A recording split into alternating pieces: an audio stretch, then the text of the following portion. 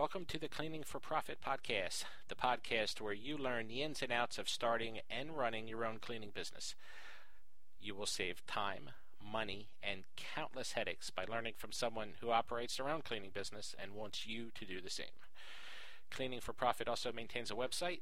Just point your browser to cleaningforprofit.com to learn more. Hi there, my name is Tom Watson, and I'm going to be walking you through this episode. Today's episode is titled, Why Testimonials Matter. Testimonials can be a powerful force in your cleaning business if you take the time to ask for them. Let's think for a moment why that is. When you talk about your product or service, you are decidedly one-sided.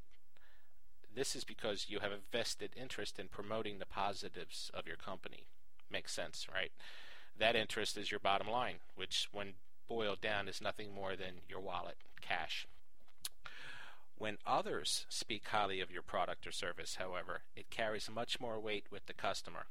This is especially true if you can accumulate many testimonials from a cross-section of your clients. This is because the customer expects you to be your biggest cheerleader, but when you can produce other people just like them, and that's the key phrase, just like them, making the case for your company, it makes your service much more appealing. I have an example that kind of draws this into focus. Consider two restaurants that are side by side. They have basically the same type of food, the same decor, all things are basically equal. One is crowded and one is empty. If you were walking down the street, which one would you go into? Conventional wisdom says most people go to the crowded restaurant. The argument would go like this. When something is too easily available, it must not be that good. The busy restaurant must have good food and service. I mean, why else would everyone be there if that wasn't the case? Now, I did some homework on this, and I dug up a study performed in Hong Kong. Now, Hong Kong may be on the other side of the world, but people are people. And this was done in 2002, and it confirmed this very basic human trait. To summarize the study, which incidentally mirrored conventional wisdom, the study found that a crowded restaurant indicated to the consumer that the food was high quality, that the restaurant possessed a good reputation, and that the prices must be acceptable for such a crowd to form. Right? I mean, makes sense. That's pretty much what the conventional wisdom says. In essence, all the people who were already eating or in line to eat were nothing more than a living, breathing testimonial to those who were hungry and walking by the restaurant. And they acted on that testimonial and decided to make the busy restaurant their choice for eating. So the busy restaurant gets busier and the one that's empty stays empty. This is how testimonials influence us every single day in these little hidden ways. And this is a powerful force to understand and implement because this has to deal with the pack mentality. The pack mentality rules not only in the food business, but also in the cleaning business, and really any business for that matter. When you possess testimonials, you encourage others to join the pack. The more the merrier, as the saying goes, right? This creates the environment for even more people to join and jump on the bandwagon because they want to see what makes you so appealing. You can use this to your advantage in the cleaning business. Make use of testimonials in all of your marketing materials. Make them a key component of all things printed. Put them on your website, everywhere you can think of. Your business card, which I've mentioned in past podcasts before. Remember, people go to where other people are going. Now this leads to the obvious question, how do you get testimonials? And the simplest way is just ask for them.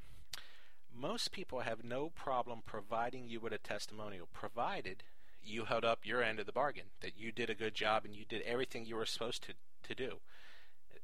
If you did, most people have no problem.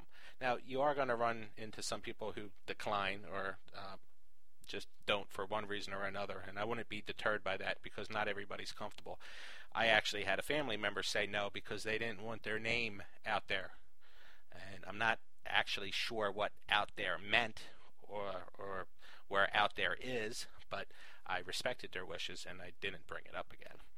So you're going to have to get used to it. Some people, even close friends, just don't want to put their name out there. They're paranoid about it for some reason or another, and that's their right. So now let's discuss the nuts and bolts of actually collecting testimonials. You know you got to ask for them in one way or the other, so how do you ask? Well, the easiest way is to just pick up the phone and ask for one.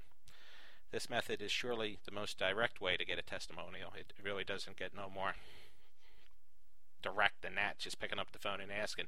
And it also has the highest probability of success.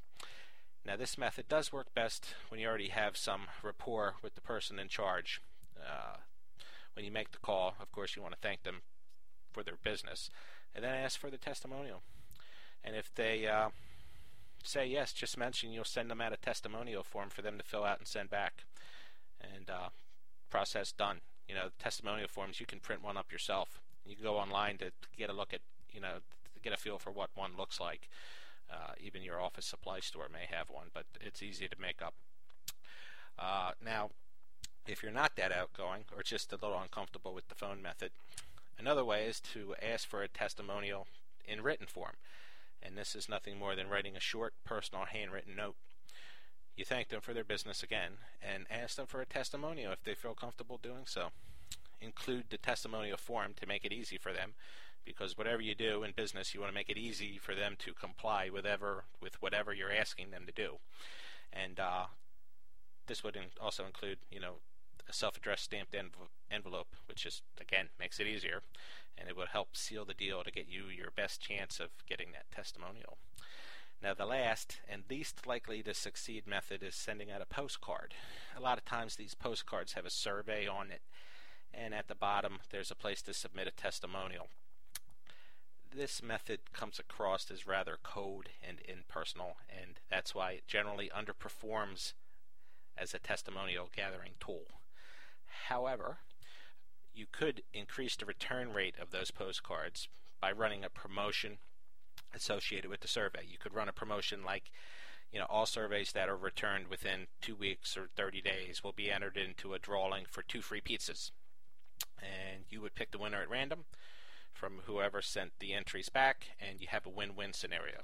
You get some surveys returned with the possibility of some testimonials, and they get a chance for some free food. So all you got to do is think creatively and have fun, because at the end of the day, aside from making money at your business, you want to have fun. So that wraps up today's episode. I hope you enjoyed it, and I look forward to hearing any feedback from you. I can be reached at my website. You just go to cleaningforprofit.com and you click on the contact page, and you can get a hold of me there by filling out a little form, or you can email me at tcw@cleaningforprofit.com. So that's it. Good luck with your new business, and I hope to see you on the flip side.